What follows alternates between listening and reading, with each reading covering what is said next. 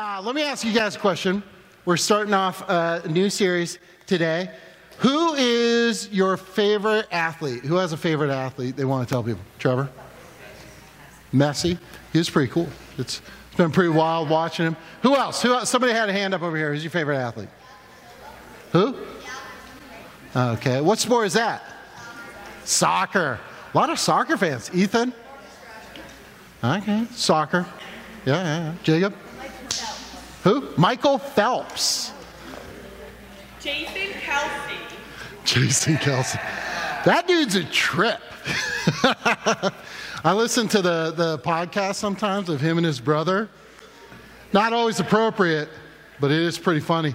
Michael Phelps, though, kind of is similar to one of my favorite athletes, Jessica Long. We got to meet her last year. She trained with Michael Phelps back in the day. When they were still swimming, they would train together. She was telling us about that at one point, and I was like, what? Jessica Long, actually, if you follow her on social media, then you know just a few weeks ago she won her 37th world title in swimming. Yeah, it's wild. She just wins all the time. She gets in the pool, makes it look easy, even though, like, as you can see, she doesn't have legs. For those of you that heard her last year at the Renew Conference when she was here, she talked about how she was born in Russia and put up for adoption. She was adopted by American parents when she was very little. But I think her first surgery was at like 18 months old. She had a congenital defect in her legs, and so they had to amputate her lower legs. And over the decades since then, she has had tons of surgeries where they have to keep adjusting or doing things. And so she's had some huge challenges, and yet she's had incredible success in swimming. And I think if we were to like really think about it, you know, it's kind of crazy. If you watched one of her races online, and YouTube is full of Jessica Long races where she's destroying people whether they have legs or not, the race usually only lasts like seconds, right? Swimming races are not hours and hours. Some of them are longer. It depends on how long the distance is, but these races are usually pretty quick. But I think we can all agree, like, Jessica Long does not wake up one morning and go, you know what? I think today I'm going to win my 37th world championship, right? Like, she just doesn't decide one day on a whim that she's going to go swimming and dominate the sport globally. That actually, when she was here, she talked about, like, she trains all the time. She's hours and hours a day. She is swimming, and she's controlling what she's eating, and she's controlling her activities. And it's such an incredibly disciplined life. What's wild to me is when she was talking to Melissa and I before the Renew Conference, when she got up and spoke to everyone, she talked about how this year she's been doing a lot of the training on her own. And she still won the world championship a few weeks ago, right? That she has incredible discipline, and I think we all understand, like all of our favorite artists, athletes that we just named off, Messi is not the world's greatest soccer player because he woke up one day and was like, you know, it'd be fun to do. I'm going to go try out for a soccer team, right? There's a discipline, there's a practice to it. Their lives are marked by habits that set them up for success in the races they do. And the reason I say all that is over the next few weeks in Student Quest, we're going to be doing a series called Habits, Running the Race. And kind of our theme verse for the series is in 1 Corinthians 9, 24 through 27, which says, don't you realize that in a race everyone runs, but only one person gets the prize? So run to win. All athletes are disciplined in their training. They do it to win a prize that will fade away. But we do it for an eternal prize. So I run with purpose in every step. I'm not just shadow boxing. I discipline my body like an athlete, training it to do what it should do. Otherwise, I fear that after preaching to others, I myself might be disqualified. I love when Paul says, I run with purpose in every step. See how I made it yellow? Ooh. Yeah, to draw attention. Paul's going like every step he takes is run with purpose. And the Bible is full of examples of comparing the spiritual walk, following God, with running a race. And I think it's because just like an athlete needs to be disciplined to be successful, we understand that God is going to be successful in following God, to be effective, to do it well, it takes discipline. It doesn't just happen, right? We don't just hope and then it kind of miraculously comes together and we're this incredible follower of God by accident. That it takes discipline. And so we're going to be looking at, over the course of a handful of weeks, spiritual disciplines needed to run a spiritual race for an eternal prize. And there's 6 that we're going to be looking at over the course of this series. And I'm not normally an acronym guy. I don't like acronyms. When I first came here to be the youth pastor, the previous youth pastor loved acronyms, and he named everything with an acronym. The youth leader team, all of the meetings, everything was like FIL, SNT, TEC, like all these acronyms. It drove me crazy, and I killed all of them. To some people's great dismay, I was like, I cannot function in a world like this. This is the only acronym I like in the world. I've been using this acronym for almost 20 years to talk about spiritual disciplines because it's actually what it is. Right? We're not reaching, we're not jumping through hoops to try and make this thing work.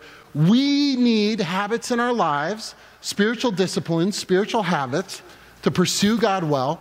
And these 6 are 6 of the really big ones that I think are key. The H stands for having time with God, prayer time, quiet time. We're going to talk about that today.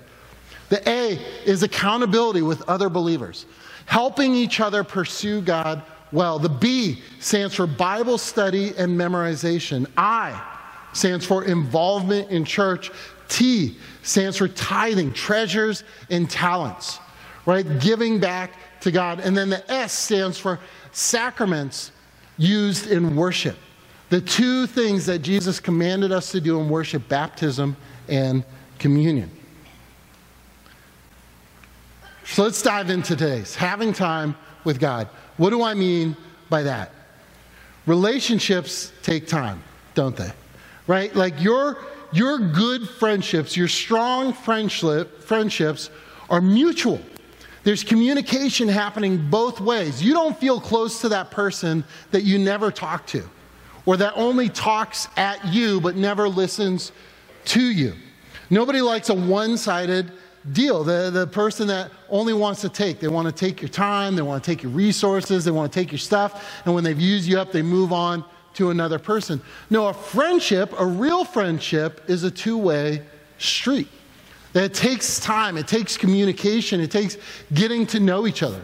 Like I think back to high school, and some of my favorite memories from high school is sitting here now. I went to a boarding school in South America, and my favorite memories were Friday nights. We would stay up all night playing the board game Risk by candlelight, because the power would go off at 9 p.m. We were in South America. We'd get a giant pot, and we'd all dump in our ramen noodles. It would just be all a mix of different ramen noodles, because they all taste the same anyways. We'd make a giant pot of ramen, sit around by candlelight, bunch of dudes playing Risk all night long, yelling at each other, having fun. But it was a lot of talking. It was a lot of getting to know each other. Right? In our core, we are wired to want deep relationships. We're designed to want to know people. In fact, God designed us that way. There's only one thing that God said was not good when He created the universe and all of creation. Right? Does anybody know what it was? That Adam was alone. So it's not good for Adam to be alone. And so I believe this desire that we have for deep relationships is partially satisfied through friendships, but that part of us that can sometimes be like, man, there's something else. Like, what is it that I'm missing? What's going on that's missing in my life? It's that perfect relationship with God that we're designed to have. And that relationship with God is fueled through having time with Him in prayer. Luke 5:16. says that Jesus often withdrew to lonely places and prayed. One of the things, and we don't have time to do, I would love to do it today, but there's no way we could do it, is to look at every reference in the Gospels of Jesus going and praying. There's like 30 different instances described in 45 passages between Matthew, Mark, Luke, and John of Jesus going and taking time to pray. That he did it all of the time. Right? That Jesus, from the very beginning of his public ministry, he opened it with prayer. He prayed at his baptism. He prayed for 40 days in the wilderness before launching his ministry. He prayed all night before picking the 12 disciples. Jesus prayed in the Garden of Gethsemane until they came to arrest him. The Gospels paint this picture of Jesus praying before every major moment, but also of Jesus just taking time every day to go pray in lonely places. He would go off by himself to take time to pray, to talk to God. And as time went on, Jesus began bringing some or sometimes even all of the disciples with him when he would go to pray. And one of my favorite verses describing this is in Luke 9:18. It says, "One day Jesus left the crowds to pray alone. Only his disciples were with him." And I love the idea that Jesus was praying alone with people. Right? Does anybody see the contradiction? Is like anybody else going like, but he wasn't alone. How was he praying alone if he was with people? That there was something about like when Jesus prayed to God, he could be so focused. There was an intimacy there. There was a connection there between him and God that even when he was with the disciples, he could still be alone with God, which I find amazing. And the trippy thing is, if you really stop and think about it, right? Jesus is God. The Bible is very clear. Jesus is God. So why did God need to pray? Right? Like why did Jesus need to pray so much if he's God? And yet, he prioritized it so much, which tells me, man, if Jesus, who is God and is perfect and is power and can do miracles and everything, if he's making prayer such a priority, it's probably pretty important for me as well in my life. In Luke 11:1,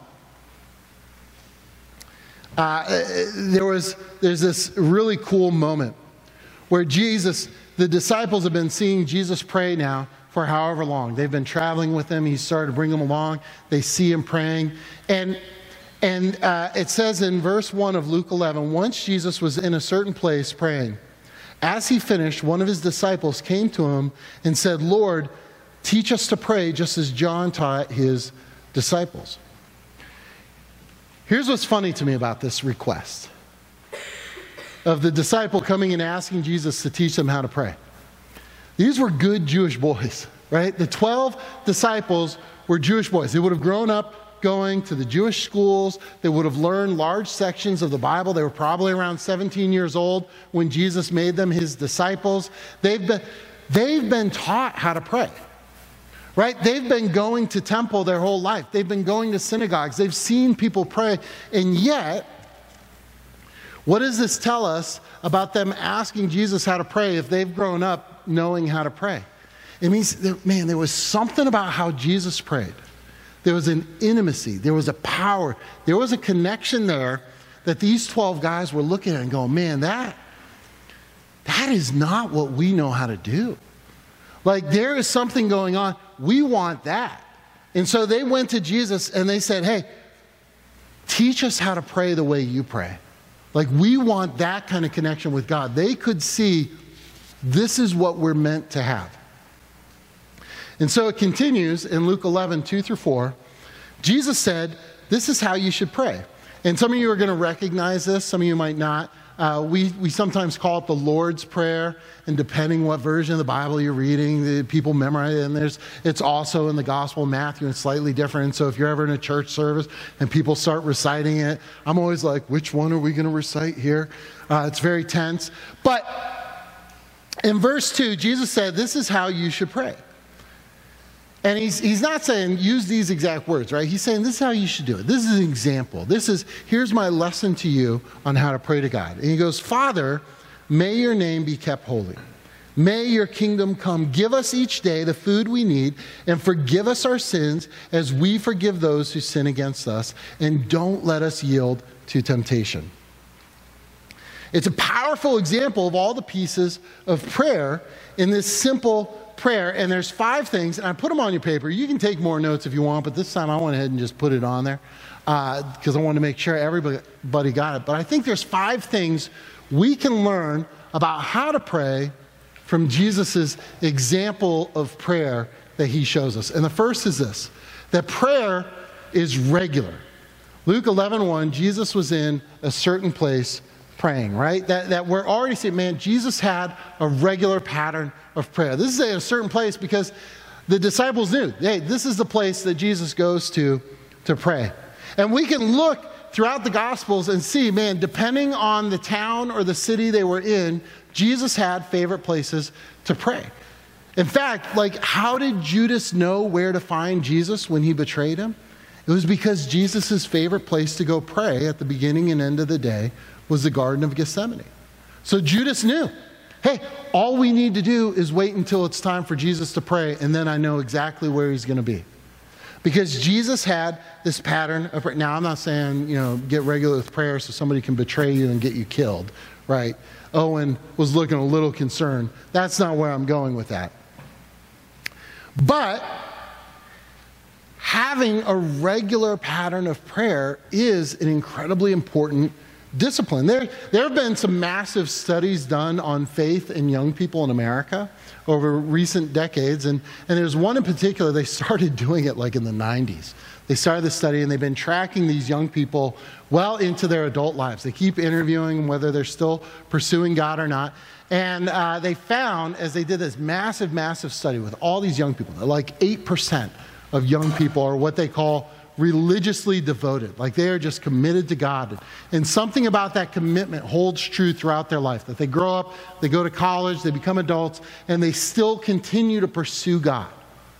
And so these researchers started asking the question, what do these 8% have in common with each other that we can learn from as part of what's important of helping future generations of young people know, hey, prioritize this because it'll increase the chances of you continuing to pursue and follow God and honor God. And what they found is it said that they had a habit of praying several times a week or more. In other words, the research was telling the same story the Bible does, that taking regular time to pray translates to us being able to run the race well for God. And the best part is, like my favorite part of this research, is that it's not intimidating, right? It wasn't like the research said, look, here's the deal. If you want to succeed, Stephanie, you've got to pray 5 hours a day, every day for the rest of your life. Look, I got to be honest. I'm like a pastor. I could not pray for 5 hours a day. It's so many hours. I get so distracted, Like, man, if I can hold on for minutes at a time, that's pretty impressive for me, right? Because my mind is bouncing all over the place. I love that this research was like, man, just praying regular several times a week or more, home run. Right? That making this a practice that happens a few times or more a week is key. And I love that Jesus' example wasn't intimidating either, right? It's just a few sentences. That part of the takeaway from this is that having a habit or a discipline of prayer is not this massive, overwhelming thing. It's just having regular time a few times a week, even just for a couple minutes. But that it's a regular practice of going to God, connecting to God. I think the challenge then begins, like, how do you make this a habit? How do you make this a regular time? I set alarms on my phone for all sorts of stuff. There's some pills I've been taking for like 10 years. I still have to have an alarm on my phone or I forget to take the pills. Right? Like, it is totally okay to go, you know what? I'm going to set a prayer reminder on my phone. Maybe I'm going to get up a little bit earlier in the morning so I can check in with God for 5 minutes before I go to school. Maybe it's a few minutes at lunch break. Maybe it's a few minutes right after school. Maybe it's a few minutes at the end of the day. But finding a time of the day that works well for you, right? And by works well, I mean, like, if you are not a morning person, then probably getting up a few minutes earlier is not the way to succeed at this. If you are not a night person, maybe saving the prayer time for the end of the day is not the best. Like, if you're going to fall asleep every time you do it, maybe it's better to, but figuring out when is that time of the day that I can do this well, and creating reminders for yourself, whether it's alarms on your phone or notes in your notebooks or on the mirror in your bathroom or wherever it is, but creating some reminders for yourself so that you can create this habit of finding a time to begin to build a habit. So that's the when. Let's talk about the how. How do we pray? The first thing is prayer is praise. Look how Jesus opened his prayer. Father, may your name be kept holy. May your kingdom come soon. Jesus opened with praise, right? That every prayer, even if it's just one line or two lines, should be about praising God. And part of the reason for this is that it shifts our focus away from the things that might be scaring us or worrying us down here to, that's right, God is powerful. Right? That I can just praise God for who he is. Praise you, God, because you are so powerful. You have created everything. Maybe I'm praising God for something specific. God, thank you so much for how you worked this week in my friend's life. Or thank you so much for how you provided for this need. Or, but whatever it is, praising God, giving credit to God, because it shifts our focus away from ourselves to the one that actually has the power over everything. It's also one of the easiest things to forget to do, isn't it? Like, how many of us have that temptation of when we pray, I just want to jump right to the asking, God, please help me out with this. God, please give me the knowledge that I did not study for this test so that I will not have to show my parents a grade that is not going to go well for me. God, I need a divine miracle right now, or at least sit me next to somebody who, no, don't cheat. That's not good, right? Like, we're really good at the asking, but part of what Jesus is reminding us is, hey, prayer is not just about asking for stuff. God is not like this super Santa Claus in the sky that we're giving a want list to. God is somebody that we're having a relationship with. And so part of having this relationship with God is praising him, recognizing, God, you are amazing. Prayer is also repentance. Luke 11:4a, look at what Jesus says in the Lord's Prayer. Forgive us our sins as we forgive those who sin against us. There's a couple things I find fascinating about this, right? First off, once you're saved, once you've invited Jesus into your life, you're saved, right? Like, there's no going back on that. Write down Romans 8:38 and 39. It's one of my favorite passages in the Bible. It lists all of the ways that nothing can take God away from you. It doesn't matter how bad you screw up, how much like if you skip church, there isn't some point where you're going to do something and God be like, wow, never mind, I'm taking that back. Like, he's going to the bad place for that one. Right? That once you're saved, there's no way you can lose your salvation. You cannot screw that up. So why do we need to keep apologizing to God? Because the reality is, as much as I'm forgiven, as much as I'm saved, I'm still not perfect, right? I'm still messing up. I'm still making mistakes. And I need to apologize to the people that I'm making mistakes against. And that includes God. That I need to recognize, hey, God, like, this is not, I am not honoring you. I want to do better. Please forgive me for the ways I've messed up. It's also fascinating to me that he connects it to how we show forgiveness to other people. Right? That there's this concept of God has forgiven every single thing I have ever sinned in my entire life. And I'm a lot older than you, so I've committed a lot more sins than all of you. Trevor looked shocked. My own son was like, yeah, no, he's messed up, guys. I'm 48 years old. Do you know how much sinning you can do in 48 years? A lot. And all of that sin, God knows like everything I've ever done. Some of the stuff that nobody else knows. He knows all of the sinful things I've thought or said when I was alone. And He's forgiven me of all of that. And there's some passages in the Bible that kind of ask that question of, man, if God has forgiven all of that, like if all of those ways that I've offended Him, God can forgive and accept me for, what right do I have to hold it against Melissa that she said one hurtful thing to me one time?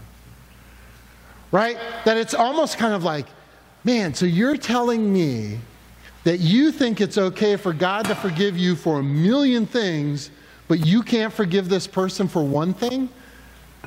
It's kind of like God's going, maybe you don't understand how forgiveness works then.